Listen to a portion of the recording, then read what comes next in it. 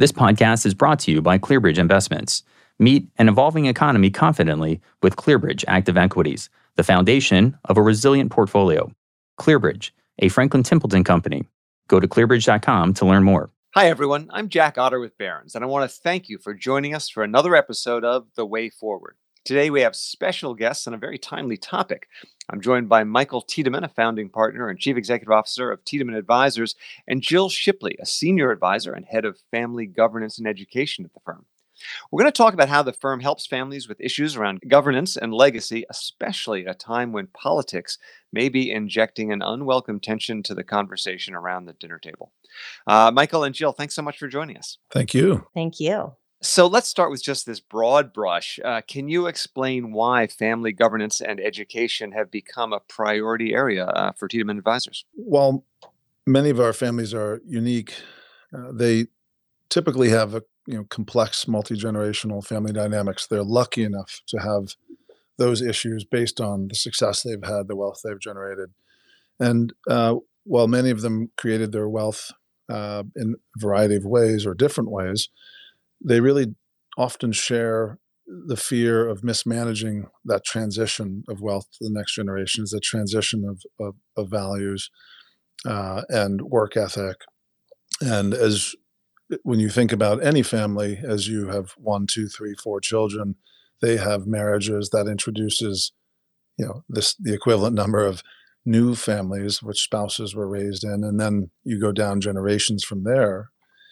There's a fragmentation that occurs, and families, I think, are realizing that they have, a lot of opportunities for wealth planning today, but also value creation and really clarity around the value structure and the most important priorities of the families to try to keep those families together and also to try to diminish the risks that often come with transfer of wealth. And you start these conversations yourself by pointing out things that need to be handled, or do the families tend to generate these from within and seek your help? Well, so the seat that we sit in is very intimate. If you think about everything, we are a holistic advisor, so oftentimes we're working with several generations across most, if not all, of the issues. And so we really have a huge amount of information about the families. So the conversation and the advisors who are dealing directly with either the fiduciary counsel or the investment advisors that are dealing directly with the family members are really where the conversation starts. You cannot force these conversations, but what you hope is that over time, as you begin to do more and more for families and help them in a variety of ways, that they begin to open up to the challenges or the things they're thinking about. And then we as a firm collectively are able to use and draw from the various experiences that we've seen other families do a tremendous job of with some of these issues. Maybe not perfectly applicable, but ultimately we have a knowledge source that comes from the 400 plus families that we're serving. Well, I want to dive into some of the things you're telling them, but let's put it in the context of where we stand in the world right now, which is very different from where we were 9 or 10 months ago.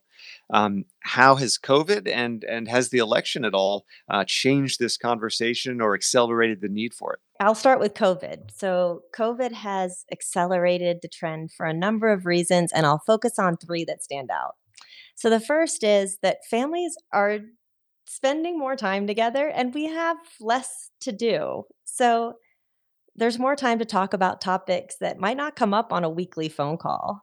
And also our vacations, our celebrations, our outings, sports have been canceled. So we're stuck at home and COVID and politics are front and center all day, every day. The second is health fears. So COVID has created more willingness to have conversations with our senior family members around their estate plans and also an openness to discuss their plans with their heirs. So this is a silver lining in a way because it's hard to face your mortality, but it's so critically important to plan and also have those conversations about the impact you want your wealth to have on your kids and future generations. Jack, I can't tell you how many conversations I've had with next gens that have lost their parents and feel resentful about what was perceived as either unfair or unequal in how the assets were left. And sometimes this can lead to sibling rivalry or lawsuits that could have been avoided through having those conversations. And then a third example is that our clients, they're really grateful and feel fortunate for what they have, and they recognize that many people across the world are struggling. So they're looking for, how can I help? How can I make an impact? And we also find that in some cases, the generational differences in the family have differing priorities. So it's important to try to get them on this, help them become on the same page in how they're going to make an impact on the world. So we work with a family, and the son is in his late 20s. So he is very passionate about climate change. He's getting a master's degree at an Ivy League school in sustainable development. Now, his parents are proud of his commitment and care for the environment. They care for the environment, but probably not at the same scale. Now, with the fires and the storms, the son feels like every available dollar should go to this cause now before it's too late. And the parents have expressed some concern that giving him access to his trust assets, or adding more to the trust, because they don't want to see it used up. He's young, and he might regret giving it all away today, later when he gets older and has a family. And so we facilitated a discussion between him and his parents where they were both heard. He expressed his concerns and why this is important to him, and his parents were able to do the same. And they came to an amazing compromise. So they decided that the assets in the trust would be invested in our impact investment managers with a focus on sustainable development goals like clean energy and climate action. So we were really pleased to see that they could come together. The assets would be available, they would grow, the returns would be significant as they would have in traditional investments. They're not sacrificing returns, and the son is able to have the type of impact on the world that he's striving for. Mike, you might talk a little bit about how our firm is seeing impact investing become more of a trend these days. Yeah, it's interesting. When the more that we were very lucky to have a group join us 3+ years ago. That was one of the leading firms within Impact, and what they brought was 15 years of investing in the space, and more importantly, or as importantly, what they brought was direct conversations with families, and they learned throughout all of that how to navigate those discussions, and created a diagnostic tool, which is what it effectively does is everyone, you can take it as a family or you can take it individually. And the output of that, it's a series of questions. It's about 45 minutes to an hour long. The output of that shows you your priorities. And then from there, we can turn that into a portfolio. And that transition of family members sitting together, learning in often cases what their priorities are, and then enacting that, taking that in creating an actionable portfolio that the family benefits from, and is really something new, unique, and it's essential for our business. It has helped break down the conversation around money beyond what someone is going to inherit, and instead turns the conversation into what are we going to do as a family with our money, and beyond charitable causes. So you mentioned early on, do clients come to us wanting to talk about education and governance, or are we bringing it to them? I think Right. what is so important, and I love about Tiedemann's mission, is that we are focused on partnering to achieve what clients want most, what matters most now and in the future. And so we start our work with clients exploring what impact do they want their money to have on themselves, on their kids, on future generations, and on the world. So through those discussions, we're getting at the heart of what do you want to accomplish, and what really matters. And everything else we do, estate planning, philanthropy, investing, can flow from those answers. And by investing according to those beliefs, it would seem to me you probably have a much longer term, I mean, a potentially multi-generational impact and engagement with the causes that matter, rather than just sort of a one-shot deal, a nice big donation and a seat on the board, but that can fade over time, rather than being able to contribute to those causes for a long time. You're exactly right. And Candidly, we have a non-concessionary return view on investing in impact. We hold impact investments the same standards as any other investment. So, as from starting point, that's that. But what we've seen is impact investing has outperformed now, not just this year, but over prior years. And really, what no one or people often forget is that the underpinnings to many impact investments is technology. Technology is, think about fintech, healthcare solutions that are delivered more cheaply, or Sure. over Zoom or what have you. And then you go down the line, renewable energy sources, et cetera, et cetera. So these are all hugely important things that have also been hugely relevant and successful investments standalone. And so these are, again, it's all changing, and the skepticism about impact investing, or ESG, is falling away quite quickly. Yeah, and it's amazing how there is such a stark generational difference. There is, while it's not universal, there is a feeling among an older generation that your job as a fiduciary is to maximize returns, and among a younger generation, well, why on earth would I ever invest with you if it's not going to align with my values? I've seen that a lot in your industry. Of course, this Thanksgiving is going to be very different in many ways. The group around the dining room table may be smaller, but shall we say the fierceness of the opinions perhaps could reach deeper into the red zone than ever. How do you help clients navigate politics, avoid that polarization? I mean, we've heard lots of stories that really has damaged family relationships as we head into this election, and I'm sad to say that post-election, these strong opinions probably will not fade away. Well, Jack, it is easy to get caught up. And like I said, we are home watching the news. And no matter which news we're watching or social media feed, as we've all learned from the social dilemma, we are being fed and reaffirmed the beliefs that we hold. So the statistics tell us that younger generations have different views traditionally than their parents and their grandparents. And these biases are just continuing to be reinforced. So, yes, we are extremely polarized as families in politics. I have a couple examples of some things that people might consider at the Thanksgiving table, but I'll tell you one first that I think really calls out the challenge that we're facing in how each side believes that their views are right and often fact. So, one example, a client called really frustrated about him not being able to get a point across to his daughter about a political issue. And for him, it was clear. And if she would just listen, if she just could hear the facts that he was telling her, she would understand and change her view.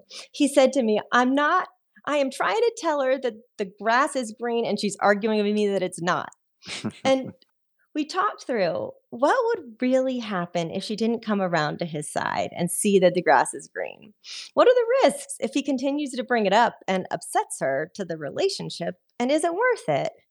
What are the real life day-to-day implications for her and for the family? So I'm not trying to take anything away from the dad's strong view on the issue, but it helped him see that maybe convincing his daughter isn't what's most important. It's okay to be split in their views and also agree to disagree. I think let's find new sparring partners. It doesn't have to be our family. Jill, it's funny you say that because I come from I'm the youngest of 4 kids, and 2 parents who had polar opposite views at the dinner table. My father was a Republican. My mother was not. She was a Democrat, and the kids all split. And I was so much younger, and I just remember watching the tense conversations. And what I learned from my father, he was very good at being empathetic and hearing people out and not speaking over them. And even if what they were saying flew in the face of his reality, he really tried to do his part of listening. And then he would love to sort of conclude the conversation by saying, but last week when I was with Henry Kissinger having lunch, he told me, now that you've exhausted yourself, here are the real facts. That was his kind of go-to move, which not everyone can do, nor should do. But ultimately, as a parent talking to your children, trying to provide perspective without forcing it on them, and trying to also learn a little bit of their perspective, because ultimately the younger generations, they're talking, they're sharing information, they're likely seeing things and certainly hearing things that are different than what their parents are, either through news source or just through their life experience. So trying to make it more of a balanced conversation, but one where empathy and civility governs. I have two examples, Jack, of how families are dealing with it this coming Thanksgiving, and they might come across as a little cheesy, but if you'll bear with me, I'm telling you, they work. So, Already? one is this family has a code word, and they've been using it in family meetings for years. And if anything gets tense, anyone that's in the room has the right to call octopus. That's their code word, and the discussion stops. Period. And now the family has started to do this sort of dance where if it's starting to feel tense, somebody will raise their arms around like an octopus, and everybody giggles, and it changes the mood, and they move on. So that's one example. I think the cheesiness is what makes that work. That's a lot of fun. You have to laugh. It just changes the mood, Right. and and this one is a little bit silly too. So, a family was having some arguments and needed some help. So, I facilitated a Zoom call to how to deal with the continual back and forth around politics, especially since they were trying to get together for Thanksgiving. So, we brainstormed options, and they ended up just making a commitment to not talk politics with each other at least through the end of the year. So the person that was hosting Thanksgiving, and she's the most political of the group, said, I have an idea and it's going to be a surprise. So she sent packs of gum to everyone in the family with a little note that said, I love you and our relationship matters more than anything else. We may not agree on everything, and that's okay. Anytime you feel like talking about something political, grab a piece of gum. And if I ever bring it up, you're welcome to throw a piece at me. She's planning on having packs of gum at around the Thanksgiving table, and she bought 100 packs that are going to be on her plate, which I think is also humorous and creative. So I have to ask you. So that's the most important side, the relationship side. But of course, you guys are also managing money, and when it comes to the election, there are many differing views, of course, as to what different outcomes will mean for stocks, bonds, and other assets. We at Barron's have actually been telling people that elections, if you look historically, matter far less than we all like to think they do, just because the narrative of politics is so compelling. But what, if anything, are you doing in portfolios? I'm not talking about taxes yet. We can talk about that later. But in terms of investment choices, have you made any changes in anticipation of the election? And do you foresee making any post-election? So our portfolio, we really do take a long-term approach to investing. So the short answer is we have, and we also believe the consistent throughout time, irrespective of political backdrop, the largest cost of investing is taxation. So in general, that is front of mind in any due diligence we do on a manager or an underlying strategy. Everything is viewed with an after-tax lens. That's a huge part of our strategy, or an important part of our strategy. So we lean towards tax-effective or tax-efficient strategies. With that said, in my lifetime, this is the first time that I've heard of long-term cap gain treatment, the increase that's being discussed. So that change in tax policy is obviously meaningful, and we would make some adjustments beyond what we have naturally in our portfolio. So, in other words, would you invest in different asset classes because of their tax efficiency? Well, so the short answer is the asset classes or the decision to and the weighting of asset classes are driven really by the attractiveness of the underlying investment themselves. And then obviously the tax characteristics come typically more with the strategy being utilized in that. For example, an equity manager can be many things. Sure. And it can be concentrated, sector specific, or you can have, index-like proxies. So our weightings towards those index-like proxies that have tax alpha incorporated would be or tax loss harvesting as part of it Sure. would likely increase. So when it comes to taking those indexed or not funds and transferring the wealth, there are obviously tax implications there. But there's also what you referred to before as concern that the the wealth creators' beliefs and fears won't necessarily transfer with the wealth to the next generation. How do you handle that process? Well, I'll say every generation thinks of the upcoming generation with a little bit of disdain. So there's a bit of a kids these days It comment has that always been thus. Yep. each older generation tends to say. So, and it's common that, especially for the first generation wealth creator, that likely really put their blood, sweat, and tears into getting to this level of financial success. There's natural concern about if my children have access or know about their inheritance, they're going to turn into that college roommate that was a total slacker, stereotypical trust fund baby, or the person I see on television. And I'm not going to allow that to happen to my kids. Now, I have conversations and have been having more and more over the last few months, given a little bit of pressure to finalize and move money out of your estate with wealth creators. And when you dig in and ask them to talk about their adult children, they raised them. They modeled what a good work ethic looks like. They passed on the values to their children as they were raising them. And so if you ask them, tell me about what your children are really like and how much do they look like your college roommate or the stereotypical trust fund baby that you're so worried about? And oftentimes they say, after a long pause, okay, you're right. And honestly, my work over 20 years, the next gen, they don't want to let their parents down. 89% say they want to work. Almost 90% say they care about their family's legacy and making their parents proud. So having conversations with the wealth creator to say, you raised them to be who they are. Now you have the opportunity. Show them you trust them, prepare them, engage them. The fact that you might disagree on politics can be frustrating, but it's typically not a good reason to change your wealth transfer plan. One more thing, just you only have 3 choices, right? You can't take it with you. So you can leave your money to your kids or future generations. You can give it to philanthropy or you can give it to the IRS. That's what we got.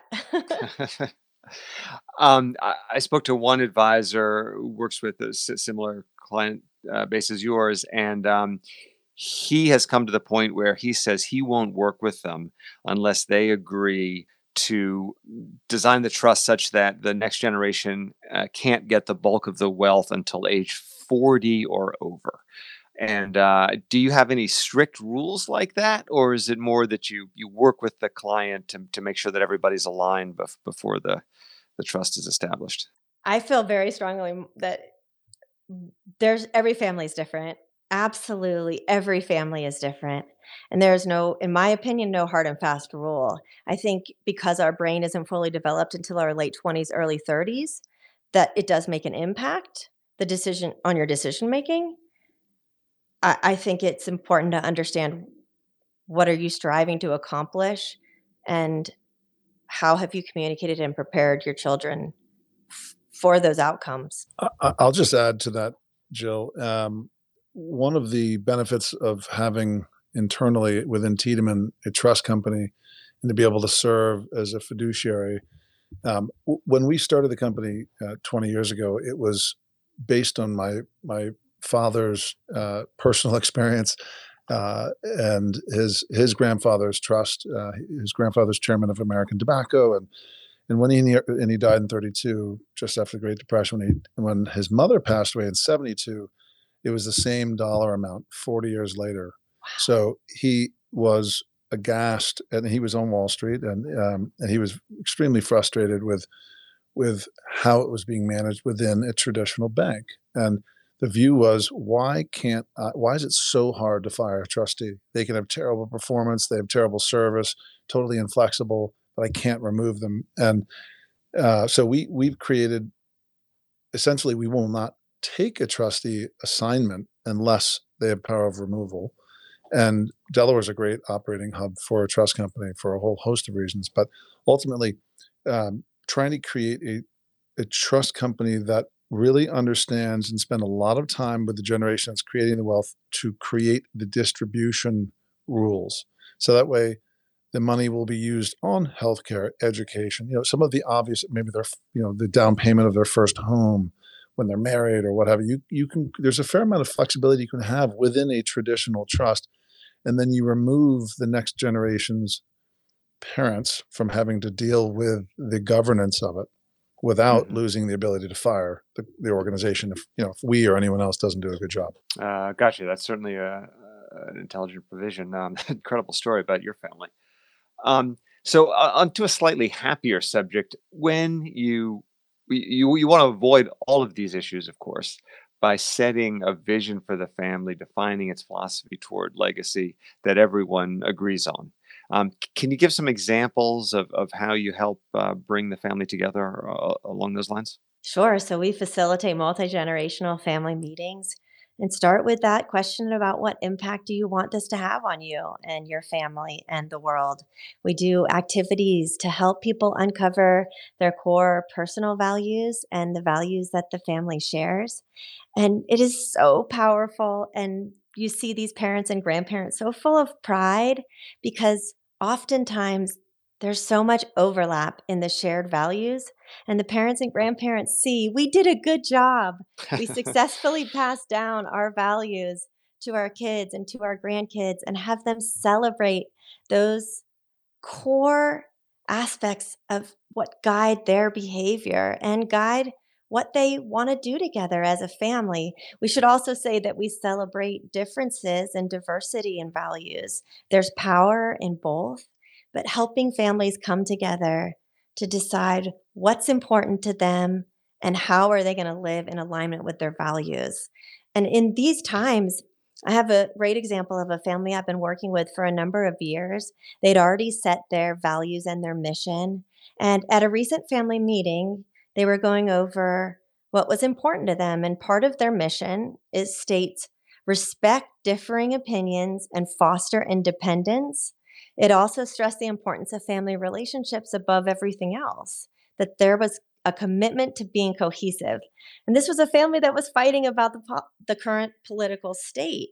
And so just having that reflection period of what they'd already committed to and decided really mattered to them, and that their behaviors and arguments weren't opposite of what they had committed to, it helped put it into perspective. And I think they've really changed their behaviors going forward.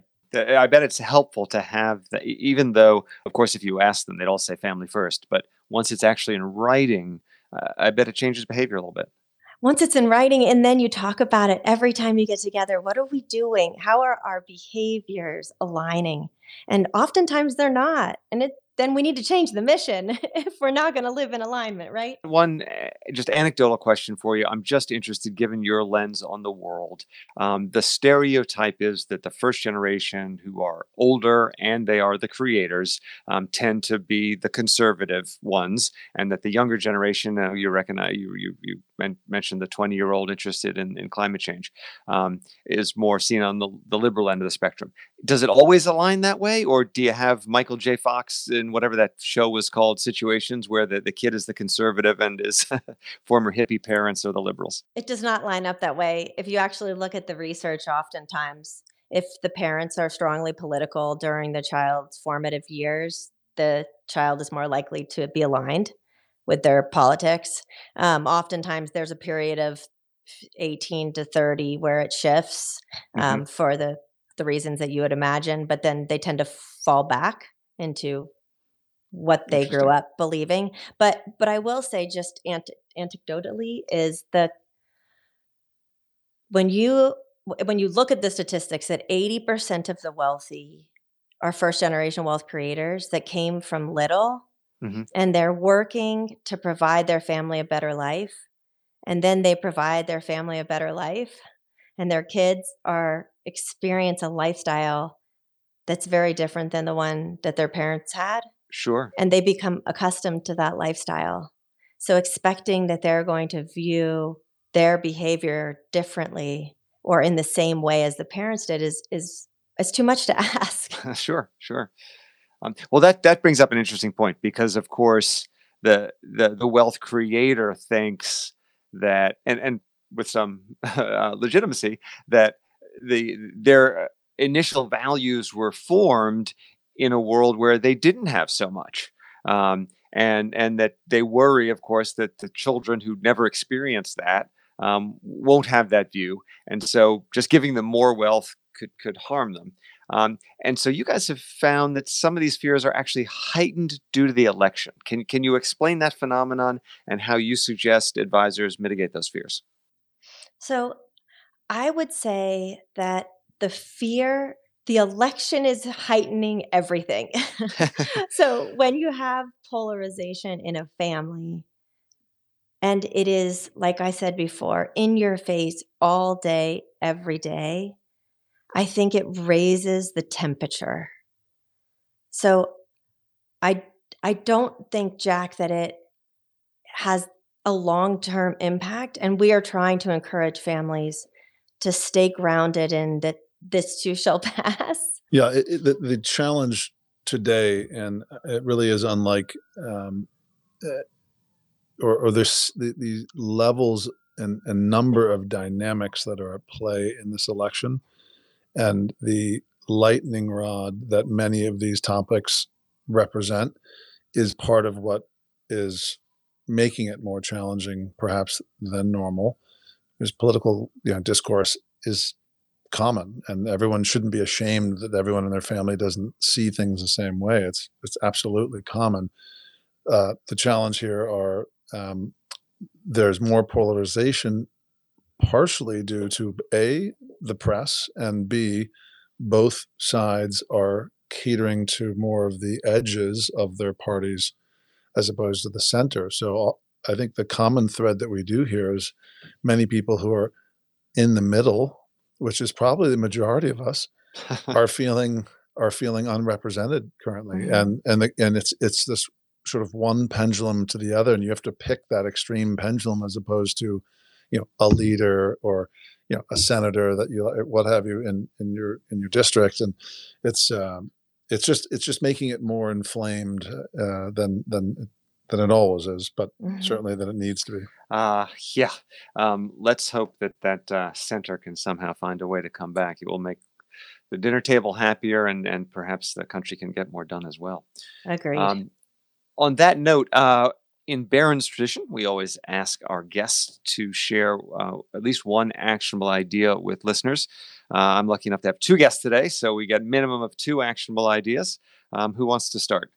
This Thanksgiving, use your family's time together to think of, write down, transcribe the values and the priorities that create, and really try to focus on the positives, the things that think make your family what it is today, and the things that the generations before you passed down and you took from them. And that's one. The second is, once you've established that, begin to think of rituals, because families having, maybe it's once a year or maybe it's more frequent, but try to create rituals and gatherings, what have you, Zoom calls. You can do it in a variety of ways. And then the last is really making sure that everyone gets an opportunity to present something. So shared learnings among family members, whether it be younger generations, and try to,